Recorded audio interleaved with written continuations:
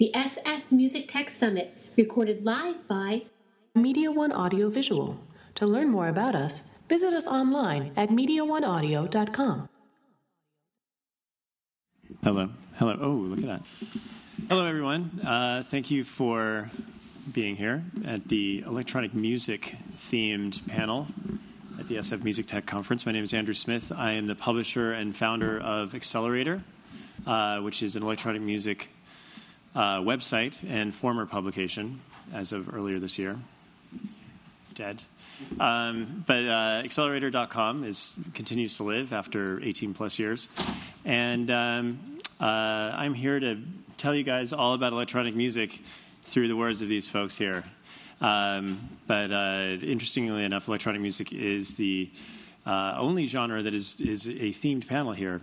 So there must be some connection with technology, and I guess we'll figure what that is.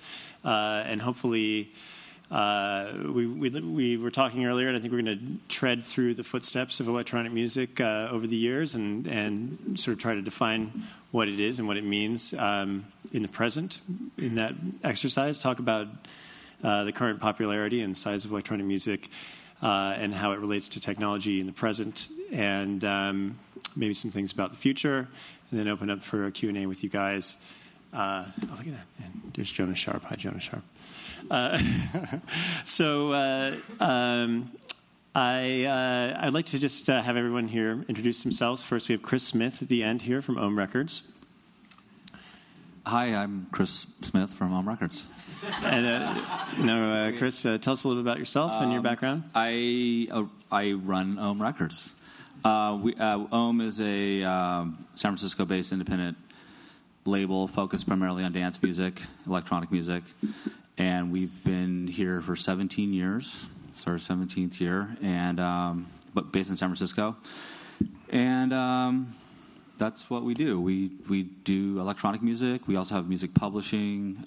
We do events. We do brand marketing for brands that want to get involved with artists and music in the genre, and that's what we do. And you've been around for nearly as long as Accelerator, 17 years. Yeah, like a year. We're 18. We're old, plus. Basically. Yeah, we're old people. We like to talk about the 90s. Anyway, okay. And now we have Peter Siciliano from Beatport. Hello, I'm Peter Siciliano from Beatport. Yes. I'm the CTO there. I'm also a DJ and producer, so I get to see both sides. If you're unfamiliar with Beatport, we sell music to DJs, built and designed by DJs for DJs. So we make sure that the music of the electronic style gets out there for everyone to mix and play with. And they do it so well. Thank you so much for being here. And Zach Darling of Zach Darling Creative Associates, give us a little info on yourself, please. Sure. Hi, how are you? I'm Zach Darling, and I started... I got involved in around 1995 producing raves and being a rave flyer graphic designer. And over the years, I've produced a number of events. I'm the nighttime producer for Harmony Festival. I'm also the designer for Earth Dance Festival. And as of this year, I just retired, but I was the North Bay Burning Man regional representative.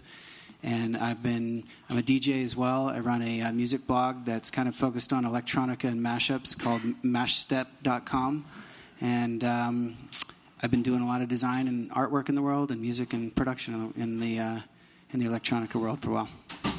Thank you very much. So I just want to start off by talking a little bit about electronic music, where it's been, and hopefully not dwell on that for too long. But one of the things that I find very interesting is that over the last couple of decades, electronic music sort of really bloomed here in the United States and has become a staple of mainstream culture. Perhaps maybe one of the things we could start with is just a little bit of background of sort of where we see electronic music, how it's evolved, and where it's come from. I know that one of the things that was, we had club music in the 90s and in the 80s. We had disco before that. Where a lot of us all entered in was in the early 90s when rave music became big, and we were sort of the underdogs. in the music world, and there wasn't. There was a lot of sort of like, hey, what about us, and Me Too and all that sort of thing. But now you'll see that electronic music has sort of pervaded the music world in so many ways, and almost to the point where it's undefinable. But I'd like to sort of see if we can talk about how we would define the musical genre that is electronic music, or as they say these days, is it EDM, Chris? Is that what the interns at Ohm Records say? It's EDM, electronic dance music. Right. Yeah, I some of my little younger hipster interns are started throwing the term EDM around at the office, and I was like, what the fuck is this new EDM genre? Like, I don't even know, like, out of touch. It's electronic dance music. I was thinking IDM as soon as I heard that term. Got to go intelligent with it. Yeah. It's not intelligent anymore. It's just electronic. Yeah. It's just electronic, yeah. EBM. And then we had electronica at one point. I don't know who gave us that term. We rejected it flatly, actually, over at Accelerator. But electronic music is what? It's music that's made with electronic instruments, or is it music that you dance to, or what is electronic music? I think for me, I there's a lot of different definitions, but I think for me, it's music made with electronic instruments that has been born out of club culture. So, I mean, there's plenty of music that's been produced with electronic instruments that's not electronic, So, anyway, the definition is kind of a silly definition when you look at it, but that's what it is for me. Well, we have 18 genres of electronic music, and that's not even all the genres that exist at Beatport. Those are the official electronic music genres? Official for Beatport. So, yes. But the world? Well, there are some standard ones that pretty much everyone can agree on, but when you start getting into Moombahton, then, it gets a little bizarre. Yes, definitely. So electronic music is arguably maybe one of the most subdivided genres of music in the world, and a lot of people that are aficionados of electronic music also are very passionate about those subdivisions. We were talking also earlier about how electronic music has evolved and through these subdivisions. Zach, do you have any thoughts on where you see electronic music or the definition thereof? Well, I think it's definitely the genre of music that's allowed itself to interbreed and cross-pollinate beyond any other styles out there. In many ways, it's kind of done a flip recently, it feels like, where in the earlier days when it was kind of developing its place and evolving out from just the specifics, the house and the trance and the starting points, it started integrating other styles. You'd get like reggae house, and you'd get jazzy house, and you'd kind of start integrating these other subgenres or mainstream styles into electronic music. And now it's getting to the point where a lot of these mainstream genres are integrating electronica, and you're hearing a lot more electronic influences and things like hip hop and mainstream music, whereas electronic used to be the one always pulling the samples. Now it seems like it's going the other direction, and the samples are being pulled from this genre. Are people sampling our electronic music? Because I don't think that's fair, really. Yeah. Don't we have the rights on those? I think we need to get a lawyer or something. Yeah. What's that? That's in the other room. Oh, right. Yeah, there's no lawyer. Yeah. Electronic music, for me, what was interesting about the music and about the culture is that it was founded on a DIY ethic where pretty much anything went, and you could steal samples and you could make your own record label and your own distribution company and all that kind of thing. And I don't know, does some of that spirit still live where sampling is okay, and is electronic music still sort of at the edge of music in terms of what's right and wrong, and raves and electronic parties and things like that? I mean, does it still have some of that seedy underworld to it, or is it a... you guys don't know. I think it can be very seedy. Very seedy. Chris Smith himself, actually. Yeah, for sure. It seems like it's kind of split in itself, where you have a lot of the original producers that are coming up with the original music that are really protective of the rights of it as it is, and then on the other side of the electronica world, you have like the mashup realm, where it's completely pirating its own self, and you're getting artists making remixes where they take two electronica artists who own rights and have copyrights on their music and mashing those up together.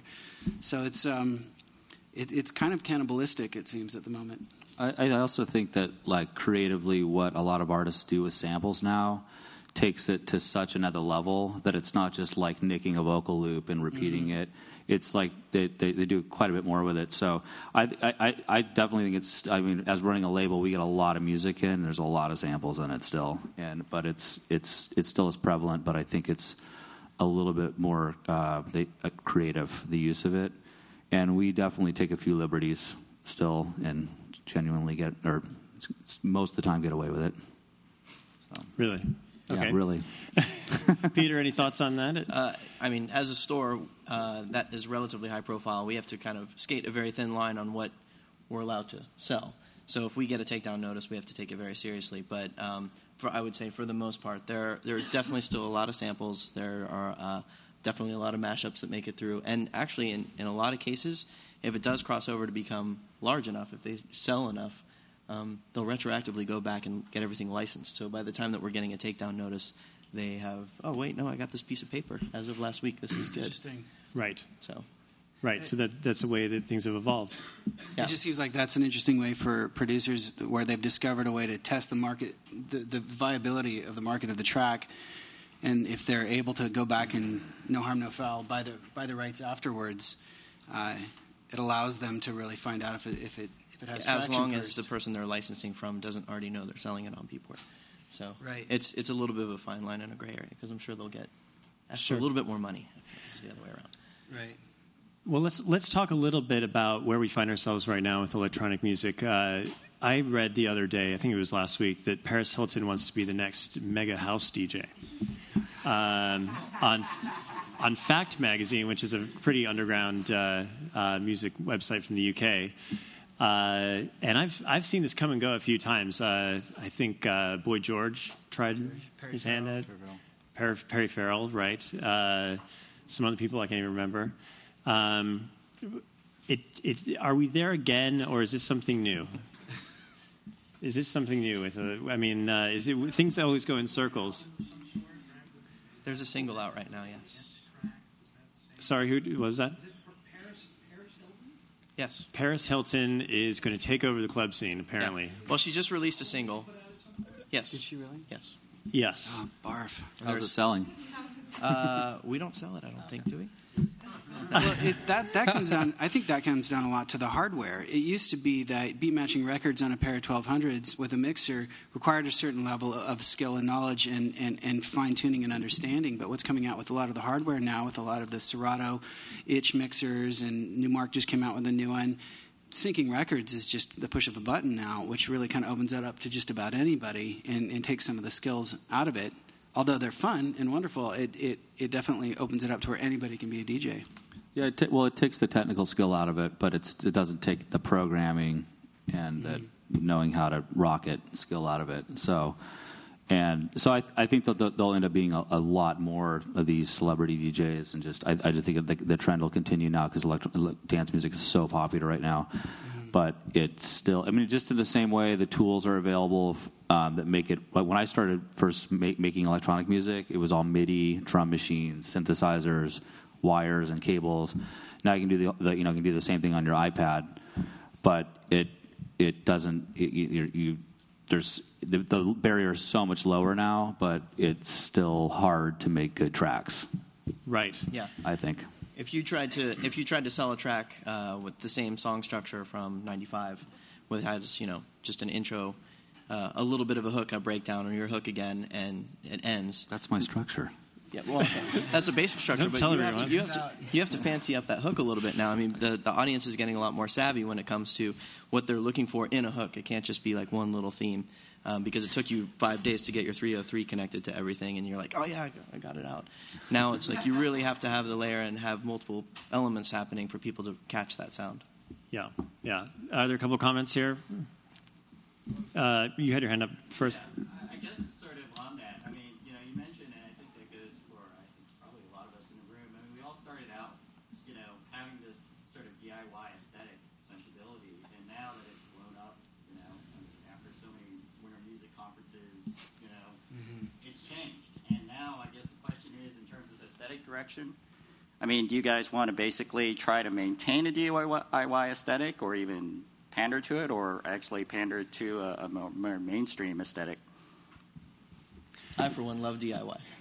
I don't think DIY is going to die. I think the thing about electronic music is that we were talking about this earlier. One of the things about electronic music is that it really allows an individual to be a producer, someone with a single idea, to go ahead and set out to do something. And it was the first, popular genre that really made that possible.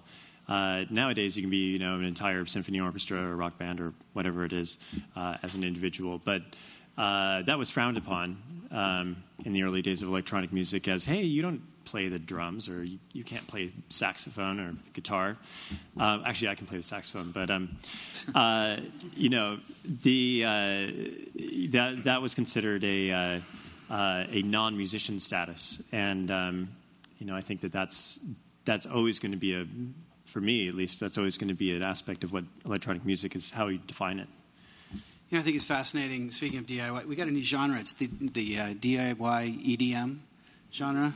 Let me write that down. Yeah, put it on Beatport. Number 19. But one of the things that I think that's made electronic music artists rise above the crowd on a regular basis is the ones that get really innovative and do the DIY thing, and those that are playing the latest, Serato scratch box and is sitting at the decks with something like that, and maybe aren't pushing the genre, but those that a couple of the ones that I can think of are Dub Effects or Beardy Man, some of these beatboxers that are really taking things to the next level with the looping and the sampling and setting up a whole rig in front of them with their foot pedals and really creating an entire electronic and music sounding track with their own voice. As artists continually to kind of evolve the performance experience beyond just the DJing, you see Modest Mouse doing these insane shows behind the DJ booth. Maybe that's the next step is taking it beyond just button pushing or record scratching. Thoughts, chaps? Thoughts on the DIY versus... Will DIY ever die? No, I don't think so. I mean, I know that what we're looking for is just artists that are really cool artists, and I think that the DIY aspect of it is always the genesis of any artist. I mean, you have to get it going somehow. But then for us, it's a huge benefit also when the artist has sort of the DIY aesthetic in their business, how they run their shit. So they actually care about building a tribe and a network around what they're doing and put a lot of work into it. Like the artists that we have that really work on that level, it seems to be the most successful generally. So I think DIY is incredibly important and will remain that way. It's the start. I mean, just to sum it up, for us, we see a lot of people that come from nowhere that'll do a remix contest with us, for example, and it'll be the first time they've ever done a remix contest. They win it, and they blow up, and they actually turn out to be an amazing producer that never would have gotten found had they just done nothing. Right. And those tools that have become really easy to use, yes, you have those tools and you can make a really simple track, but it is the artistic element that takes it to another level where you can recognize that, well, it's kind of boring without this, or you have a unique sound that you wouldn't have heard otherwise unless those tools were easy enough to use that you could pick it up and try a remix contest. Definitely. So it's fun to see. That's why I like that whole experience. I mean, we're dependent upon new artists coming on the scene. Established artists go on and become part of big labels. Yeah, and also, even though there's these huge artists like blowing up in the electronic genre, it's still possible for like anyone to just overnight kind of take off. Definitely. I mean, there's so many ways to do it. So it's like, you don't have to be discouraged if you're seeing like Deadmau5 and all these artists and go, it's gone mainstream now and it's over and it's too late, and it's just not the case. I mean, it's like anything can just take right off now. You don't have $150,000 for an LED head? We actually just got a demo from a guy from Bolivia who his act is he's got a TV on his head and It plays like visuals out of the TV, and it was pretty cool actually. But That sounds all right. we're like, this is it. And on that note, so I think it's one of the things I want to touch on is where does electronic music stand in terms of being ahead or behind the curve and versus technology. And obviously, electronic music is the artists that make electronic music are ahead of the curve in the music production area. They tend to be early adopters of software programs and hardware accessories and all that kind of thing.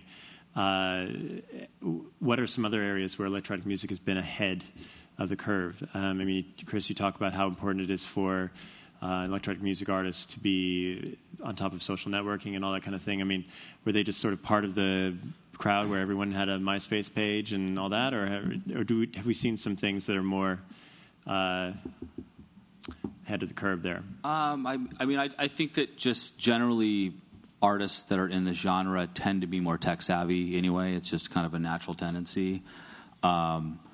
So they've been ahead of the curve from adopting things like SoundCloud from the very beginning, or any of these tools. So I think that's just a predominantly natural thing for these artists. But they don't. They're still artists though, and they're not always ahead of the curve, or even pulling their weight in terms of doing what they need to do to build fans.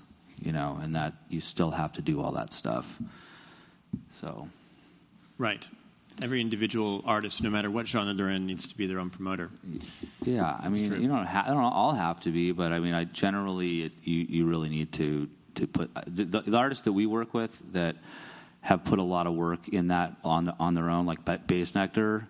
I mean, he built like a whole empire, and he really did it himself, or Cascade. I mean, these artists put a lot of work in. Beyond what the label did on their own, and it proves in the pudding, True. It seems like the DJs were some of the early adopters to many of the tools of self-promotion. In the 90s, you never saw a DJ who didn't have a demo tape in their pocket ready to hand out.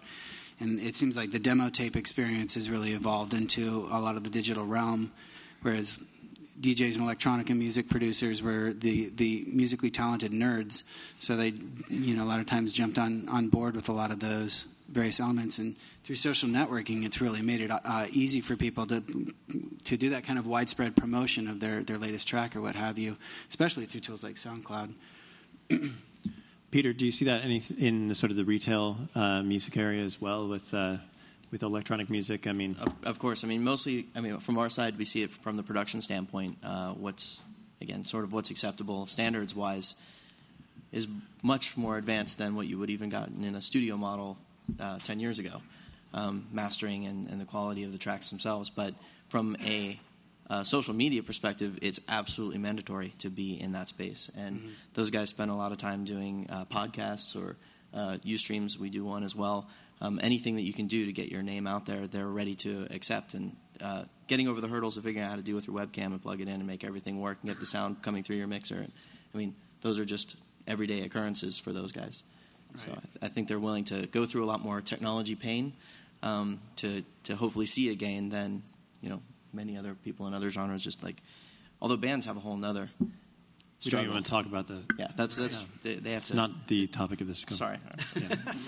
There is no other genre. Yeah. Fair enough. You, sir, had a question. Yeah. Well, just talking about using social networks and marketing and promoting your music, because you guys both know the production end. I think you even produced Lady Gaga track. Is that true? You put me on the spot. Yes. Remixes. Okay, but as far as the DJ component to your music, how do you guys feel about DJs like Paris Hilton or whatever, just pushing a button and using your productions to DJ? Because there are lots of benefits, I think, to that. How do you feel about that? The question being like, is the DJ a musician and therefore stealing some of the thunder of the producers, or helping? Depends on the DJ, I guess. Yeah, it depends on the music. So So I do all my mixes no name. So my name's not on anything. So if they want to play it, sure, that's great. I get a little happy feeling inside when I hear something I've done played out by whoever plays it. But is that the future, or is that following the future? That's the question. So I would say that that's more following the trend instead of becoming the trend. And answer to your question, I mean, it cycles through every time as well. Does it help the trend? What's the trend? What is the trend? Of music being used and played. Music to be used just to play. Does it help having a superstar play your music? Is that what you're asking? Or anyone. Like anybody can be a DJ, like Paris Hilton. You know.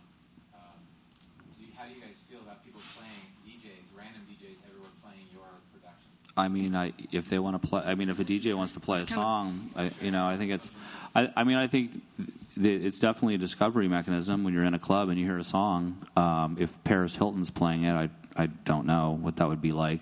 Probably be awful, but it still, if the people that are at that event are enjoying it, then they're discovering that music, and then they can use their SoundHound or whatever to discover it. It's definitely positive. I mean, it's an interesting thing because in no other genre that I can think of are people making a track for somebody to go out and perform. And that's one of the things about being a producer. I'm not a producer myself, but what they're doing is they're creating tools to make the DJs look good. And the better the tools, the more they're going to sell, and the better the DJ looks, and the more that DJ becomes identified and connected with that producer, and then they become a loyal customer, and they can keep going back for those tracks. And and a lot of times it started with the producers making the tracks, DJs discovering them and playing them. But as the production tools got more and more widespread, a lot of the DJs have switched the other way. Bassnectar didn't start making tracks; he started playing tracks. But as he got more into it and really threw his head into it and discovered he had a great ear for it, and he's got a musical background, which happens to be metal, he made the switch and started making his own tracks and then rode on his own wave. So it's kind of an interesting relationship between the two. They're there to support each other. True. DJing is definitely a unique aspect of electronic music, and DJs can be considered artists in their own right. Yeah, and they consider artists, but I mean, essentially, if they're just DJing, they're basically playing other people's music, and creating it, an art form out of that. And I've had a couple gigs recently where I played some good sets, and people came up to me and they're, man, that was a great set. And I was just like, the tracks that I have right now are so fucking good, and it's like it's easy. I mean, it's just there's some really, really good music out there, and you're just programming it, and that's what you're doing. And I think that the DJ tends to get the glory from these tracks that are really well made, and a lot of those guys don't get any of the shine. But that's kind of just how it goes.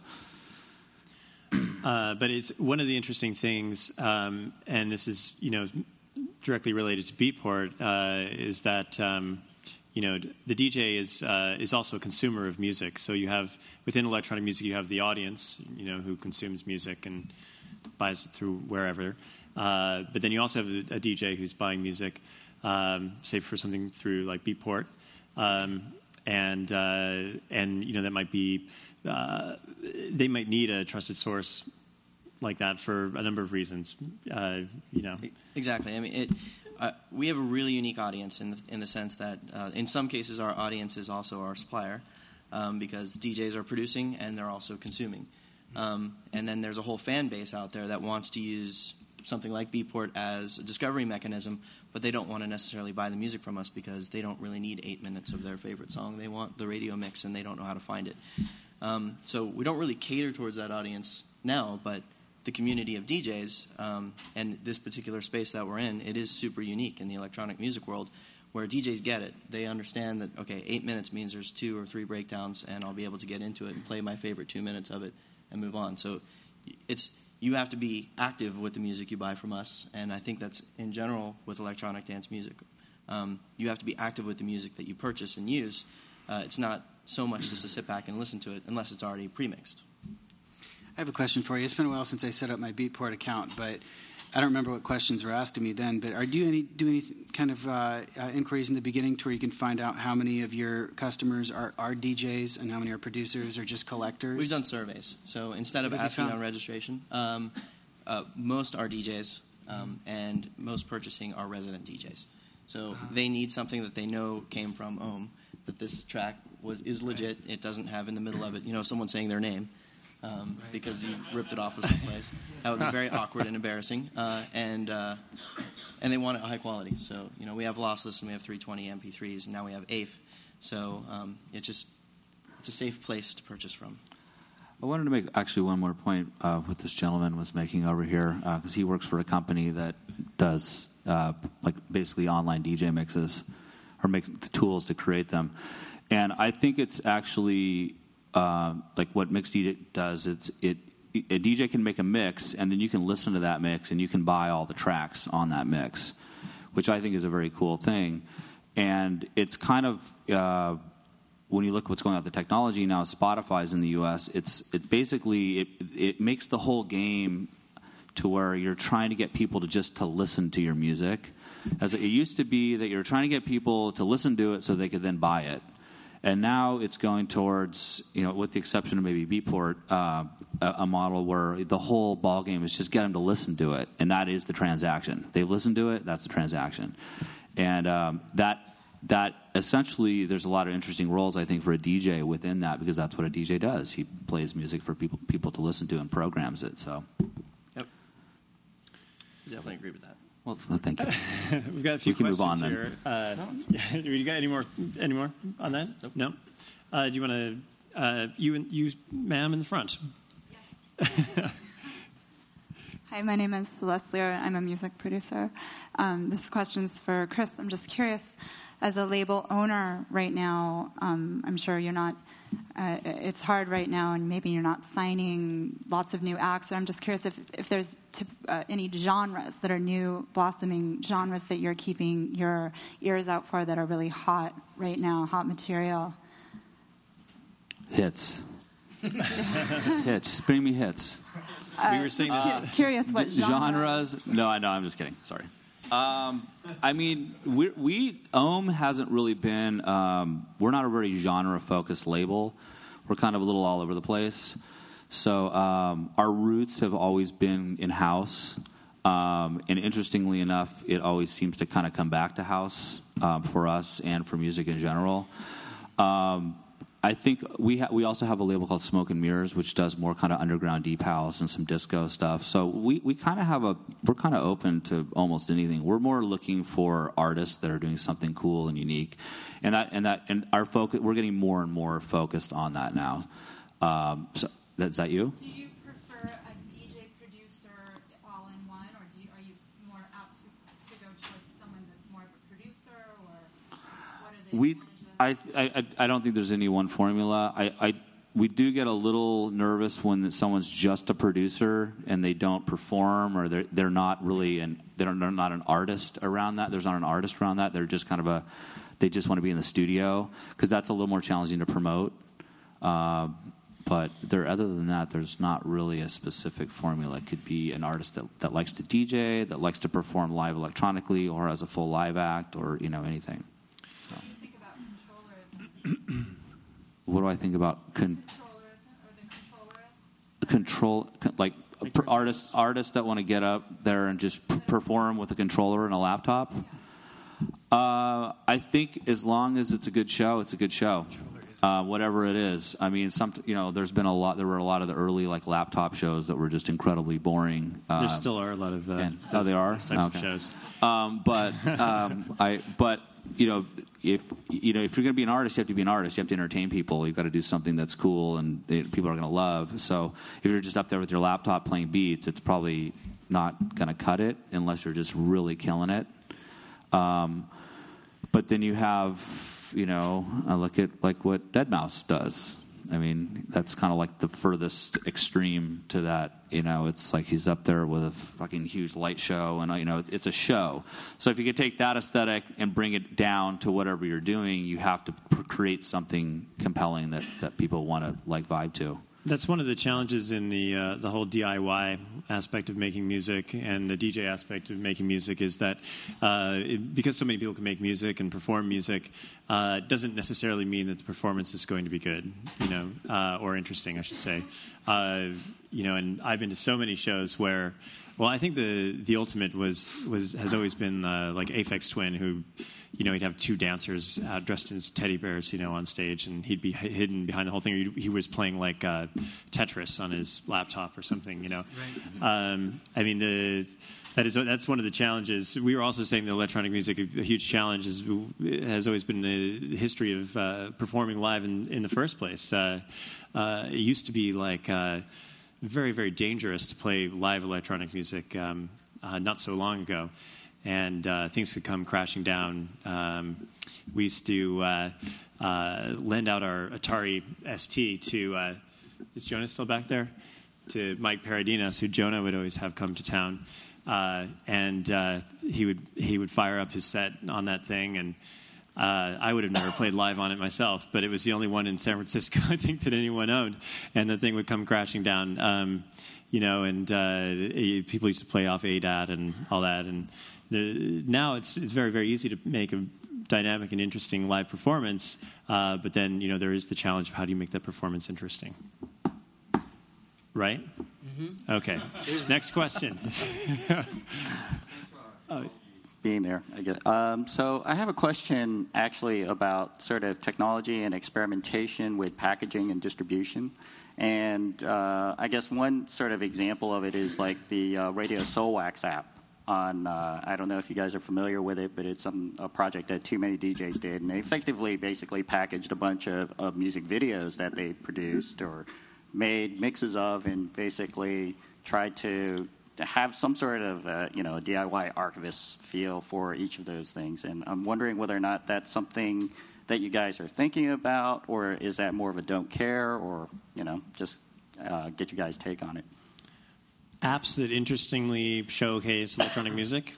Is that what you're saying? Yeah, of that, or just just using that as an example, not necessarily as a template, but how much willingness or how much thinking do you guys do as far as thinking about experimenting with the mixes that you have in terms of packaging? In terms of packaging. Well, the DJ mix. One of the few things. Podcast is an interesting example about how DJ mixes are like very relevant. Podcasting with music is hard to do, but actually quite easy to do with electronic music. Whereas DJ mixes, we feature a podcast every week on Accelerator.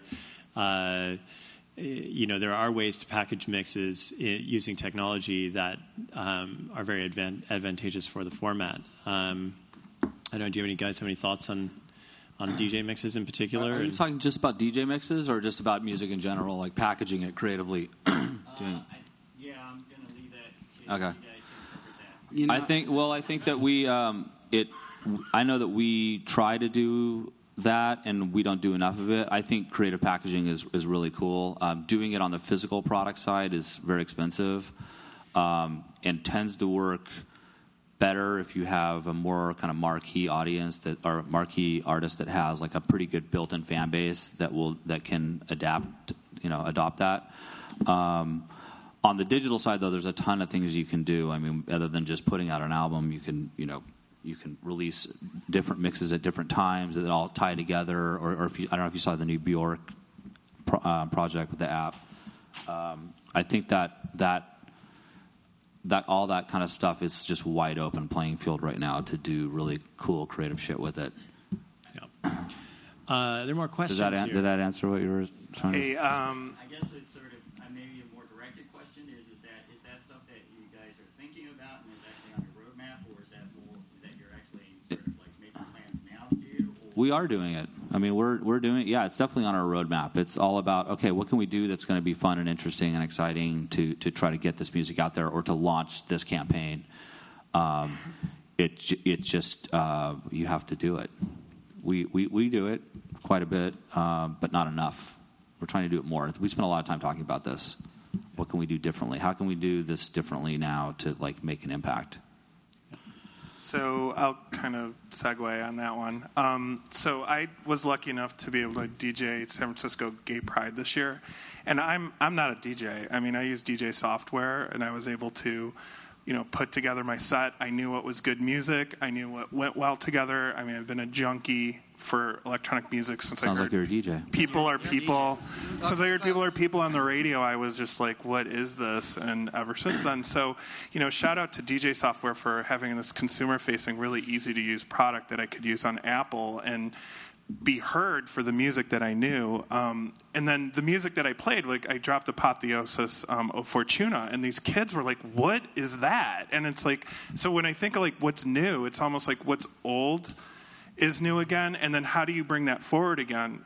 So that's one question. How do you, like, I know you could bring old new again, but kind of thoughts on that. And then the last thing is Shuffler.fm has been really helpful for me in finding electronic music, because it seems like the blogosphere is where I learn the most about electronic music. And I've really been thankful for an aggregator to be able to help me find music on the web. So sort of comments and questions mixed into that.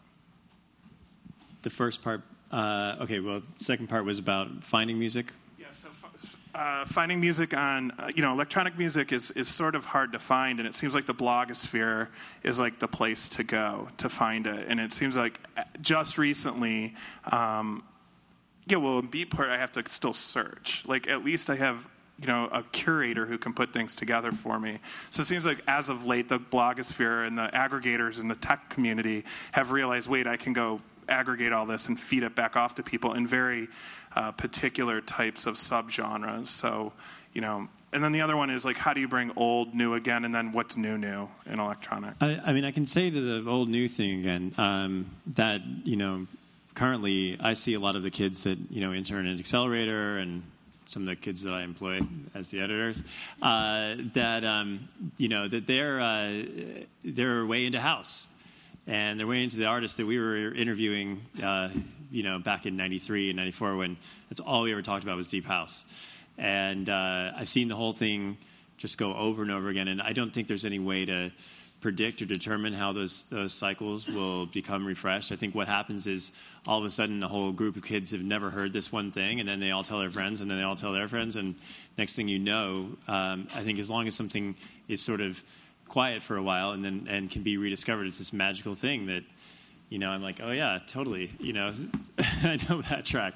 Same experience you had when you were DJing, I think there's also kind of gateway music to where fans learn about like electronic dance music through be it trance or something. I don't want to say anything like there's starter music that like the kids get into, like raving, and they like and then they go a little deeper with it, and they over time they start investigating new genres, and they find kind of the gateway drug.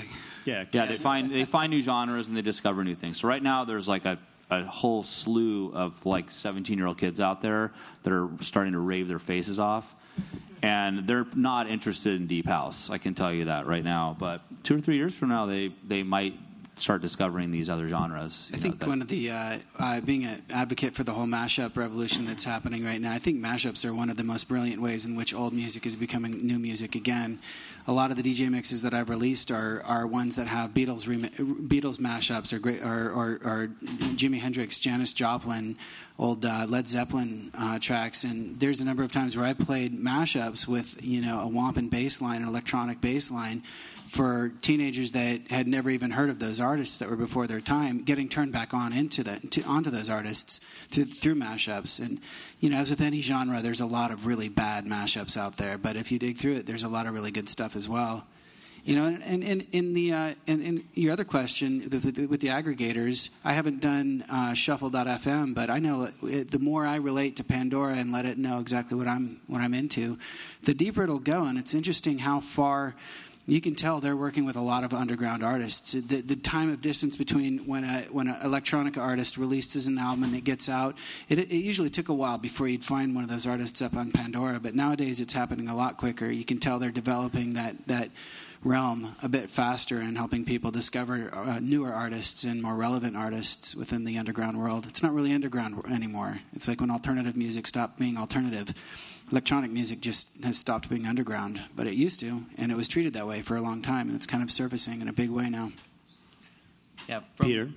From a store perspective, we definitely see what's old is new again, popping up all over the place. There are a lot of re-releases, there are a lot of remasters. Slipmatt and Lime, if you guys know them, SL2 from 93, 94, just released their entire catalog pretty much again in August, and I nearly fell out of my chair. I was like buying as much as I could. That is awesome. But it's just fun to have. The trick with that stuff, and it leads to the mashup stuff, I believe, is it's hooky and you know it, and after you've heard it again 2 or 3 times, then you need to move on from it pretty quickly. So it definitely lends towards like, okay, remember this song? Cool, here's this cool little part. And then you want to mash up and go into something else and keep flowing, and that's where the DJ element comes in. To keep those things fresh and new, but also harken back to the days that we all know and love. And keep up with the diminishing attention spans of today's generation. Yes. The kids these days. There's a great artist, Bruiser Smith. If you guys are into old, brought up new, check out bruisersmith. Whatever his URL is. But I mean, I listen to that, and he brings in the Police, and he brings in all these old people, but he throws down new beats on it, and you're just like falling out of your chair. Bruiser Smith is actually Chris Smith's alias. Do we have any more questions here? Hello. Let's go to the back of the room. Oh, no, you going? Okay. Hi, my name is Matt Nakatani. I'm a local electronic music producer. And earlier I noticed that I believe Peter was saying about how you offer various bit rates and such. And at the other talks today, I've seen it seems that the entire industry, aside from this room, wants to completely forget about bit rates and completely eliminate downloading and make it all streaming 128 or something. So that's one question that I have is, what are your thoughts on that? And then the second question that I have is, Peter, you were mentioning that I believe that it's only now the task is not to get somebody to listen to your song and then buy it, but now just to listen to it. And so, or maybe that was you, Chris, sorry. And the question is then, how do you monetize that? Well, I didn't really say that. No, I did say that. I said that that's where it appears to be going. It still really isn't there. Spotify launching in the U.S. really gives the first kind of window into, okay, this actually really could happen. This is where it's going. But still, downloads are still where how things are consumed primarily. But I think, how do you monetize that? Well, that's what everyone's trying to figure out in this building. And we're all working on that really hard. I'm curious what you mean by who. But just really quickly, though, I do feel like in the electronic genre, there is a big difference, particularly with sites like Beatport, which are DJ-driven. That type of consumer still wants to own the music and have it locally on their device and have it at the highest bit rate possible, versus a casual listener that just wants to check out a new record for the first time and listen to it. They probably don't need it as a wave. 128 does not cut it, but a 320 stream, that's probably fine for a casual listener. It's super, super important for us and our community for high quality bit rates. And in fact, we will just continue to go up. Not only is it a market differentiator, but DJs are playing on really big systems for a lot of people. And you put up even a 320 MP3 on a Function 1 system that's tuned for that room, and you're going to hear it. Do most of the kids care? Probably not, because they're already used to that MP3 kind of crackly sound. But then you put it up next to a 16-bit, or you even go up to a 24-bit lossless format, and it will be super, super clean. And that's going to be important for the professional DJ and the professional performer who will be taking these tracks and separating them up and building mashups and everything else. You're going to want to do that from a high-quality format. So, and Peter, you were also saying that one of the things that's unique about the DJ is that not only do they want to own the music so that the quality is good, but they want to own the music for the reason that they don't want to share the music necessarily. There's a whole other thing with DJs is that if you find this track and you dug through Beatport for days, because I didn't have a chance to address your comment, but it is hard to find music. We're working on that. But it's hard to sift through. We're uploading 20,000 tracks a week. How do you find the 5 that you want to buy this week?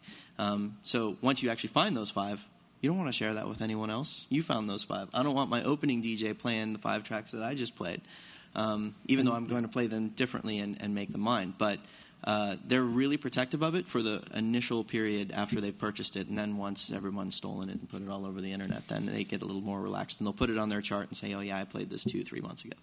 So yeah, both of those things are super important. Hey, didn't mean to interrupt you. I actually wanted to see if you could clarify your question a little bit. You're asking these guys, how can you monetize that? Are you talking about you as the DJ or the producer, or them as the Beatport and record label guys? I mean, they're finding ways to monetize it. Are you asking ways that you can? He was saying that people don't even want to buy the CD, buy anything at all. They just want to listen to it. So That's I'm right. wondering how you monetize that situation as an artist or as a label. Right. It seems like the money for artists are in gigs now.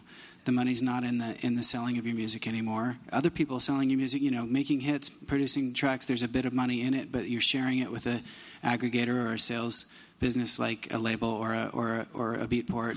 But from a production perspective, I watched artists change in the amount of money that they charge to perform. If they get big, the skyrocketing. I paid Bassnectar $400 once to perform, and now he's $75,000.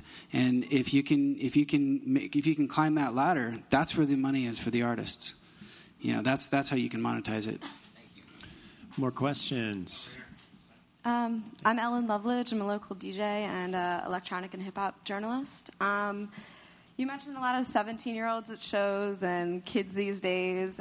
Two sides of that. How do you maintain the creativity but while also being popular to that huge group of kids that is into electronic music? And how do you guys, loving the 90s, no offense, also stay relevant to what that huge group of 17-year-olds, I mean, that's what it is. It's kids these days. That's who's listening to it. So how do you stay relevant to what they want to hear? Kids these days. Kids these days. I shouldn't have said it. I shouldn't have opened that can of worms. Well, I'll just say from the journalistic aspect, I don't write about the stuff anymore. So that's how I keep it fresh. I have the kids write about it. But it is interesting that a lot of the stuff that we used to cover is relevant nowadays, and so therefore we have like a lot of context to draw off of. What do you guys say about how do you relate to the younger generations? The interns. No, we do. I mean, I don't do most of the A&R at the label anymore. I have younger people that work there, and you have to at some point go, okay, I'm old. And I still know what I'm doing, and I still have a good ear, and I can still be a great kind of sounding board. But I need, new blood, fresh blood in there, kind of like bringing a new energy to it. And I think that, just surround myself with a bunch of kids. Yeah. No, but I think that's the key is just to, I'm still deeply involved with it, but you have to have fresh energy in there. So, what was the other part? When I was that kid, and I would really have loved to have someone with, say Chris's experience or my experience to work with in those creative capacities. And it's something that electronic music really hasn't had. So, other styles of music, have maybe a longer history, especially in the United States. But here, we now have established companies that have been around for quite a while, and the management structures of those companies can develop routines, and then from there you can bring in fresh talent and in terms of like your selection process and staying on top of things, but have maybe a bit more of an experienced hand, which is I actually also have a little bit of a problem acting my age, so I'm still out there pretty much raving all the time. So that helps. My friend Steve Weiss here invited me last minute to go out to Vegas and check out the Electric Daisy Carnival this couple months ago. And I don't go to big parties much anymore, but that really kind of opened my eyes to what you're talking about. The audience has heavily shifted. This year, we had a major drop in our attendance for the Techno Tribal Dance at Harmony Festival because we decided to make it 18 and up, and we've got a serious kick in the gut from that. And we got those kids dancing their brains off in front of Rabbit in the Moon a couple of years ago. Total old school group, and they're open. If the producers will, are willing to kind of show them new things, they're definitely willing to accept old school. Old school is definitely still cool. But on the other side, I hate to keep bringing things back to Bassnectar, but I watched Bassnectar set at Electric Daisy Carnival, and it sounded pretty mainstream. Actually, he was remixing tracks that you would never hear here in San Francisco, and so I think the diversity of the artists catering to their audience is an important part of that as well. Thank you. This is more questions. There you go. Yeah. I wanted to mostly ask Peter, I think, about your process. Hi. The process that goes into classifying your genres on your front-facing product, but also how you classify your genres as they come in. How do you scale that? And also, thanks a lot. I work at Pandora, and you've been an incredible asset for us. So excellent. Thanks We love for the you work guys. you do. Genre classification is a tricky one. The initial genre classifications that come to us from the labels. And we will find, certainly not in your case, but many labels will jump onto a genre that they think is popular right now, and they'll put all of their stuff in that genre. So if they think progressive house is popular right now, but they have an electro house track, they're going to put all their stuff in progressive.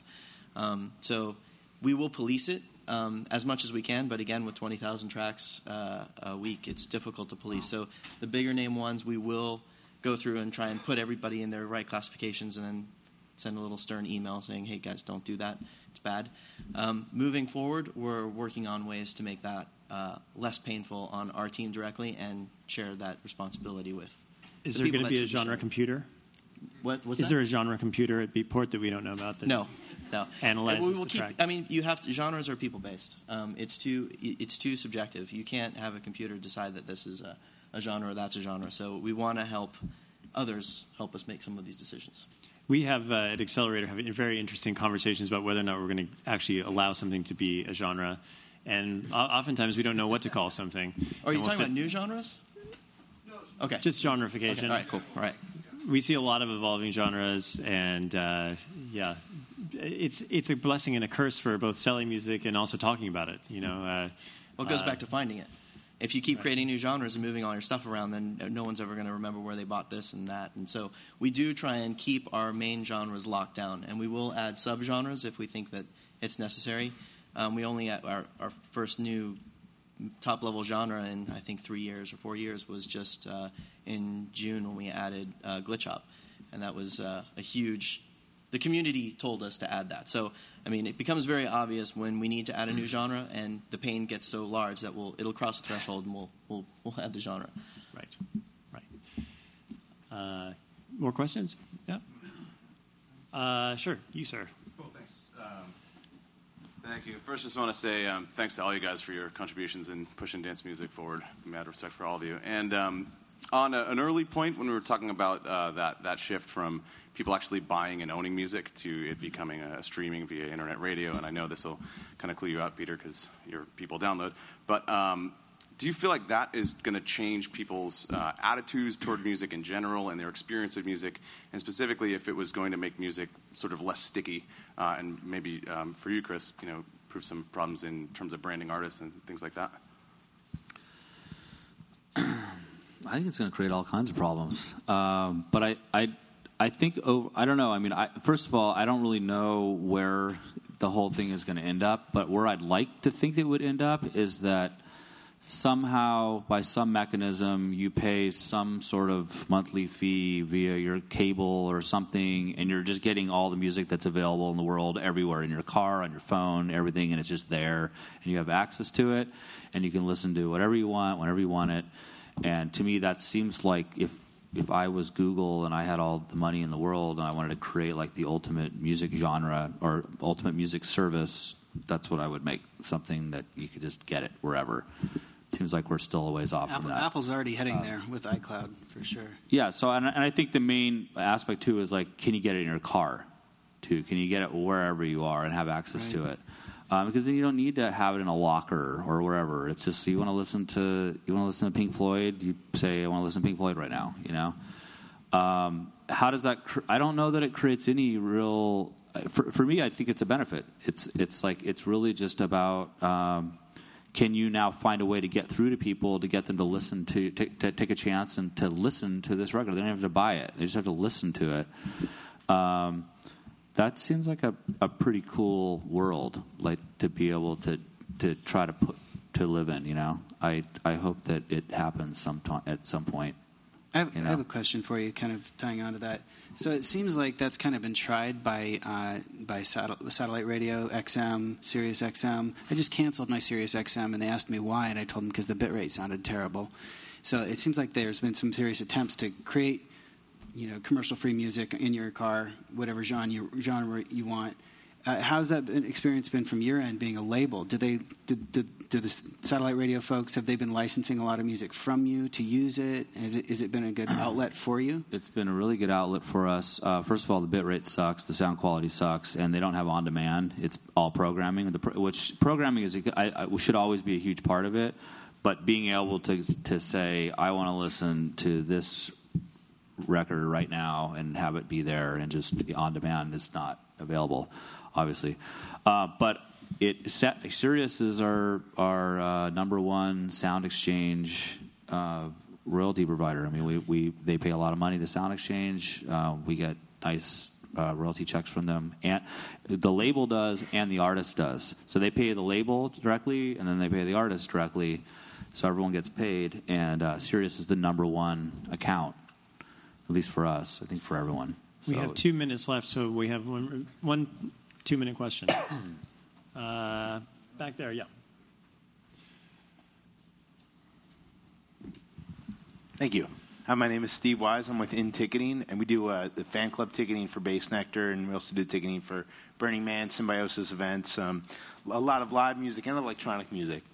And my question is about this whole kind of convergence. As techies become more musicians and musicians become more techies, you think we'll start? I mean, you already said that. I think Zach, you were saying that it's not really, electronic music isn't really underground anymore. Do you think it's going to get to be more where it's not, these two distinct worlds of live music and electronic music, that there'll be this more of a convergence, and over the next 3 years, 5 years, 10 years, that it'll really just be about music, and there'll be electronic components in lots of bands and live components and electronic music. Do you see that kind of happening, or is there so many purists that want to keep live music live and electronic music electronic? What's going to happen? It's already happening in a lot of ways. You got bands like Soundtribe, Sector 9, and Mutator and Iodo, and a bunch of these bands that are kind of creating that hybrid experience. Prodigy, yeah, and you'll see that in the other direction too, where DJs are starting. Like you'll get Random Rab, or you'll get Iodo pulling a violin out, or these hybrid bands like Beats Antique that are really kind of fusing the live music. And again, I think that's going to the other question that we talked about earlier about where's that showmanship. And an audience is going to love seeing somebody pull out a violin and play to their laptop with their violin, then look like they're checking their email the entire time. So it's a subgenre that's in a live sense immersing. And from a production perspective, I know I see Sean Ahern, the program director. He's booked all the artists for Harmony Festival for years. He and I have worked to book the festival for a long time, and we're always looking for those artists that really have that great live show with the electronica, not just the DJs, not just the live bands, but that hybrid's, I think, a hot commodity right now. And I think we're going to see a lot more of it in the live front. But the underground will never die. And that's the last statement, because this is the end. All right. Thank you very much, everyone. Thanks to my panelists.